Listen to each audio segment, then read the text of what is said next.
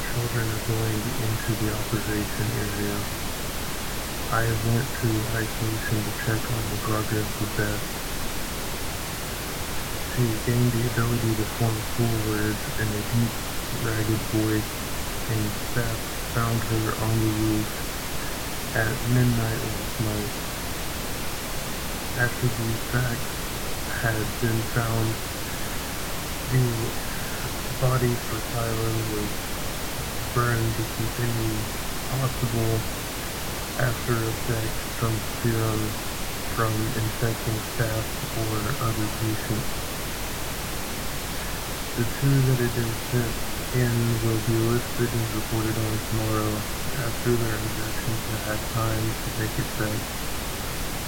Things like what we are doing cannot be rushed, or else we will lose any sort of progress that we have made so far.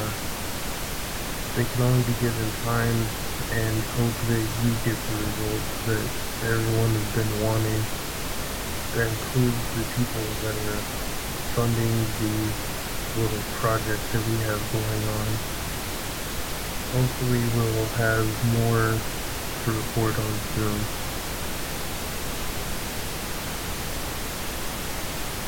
One, two,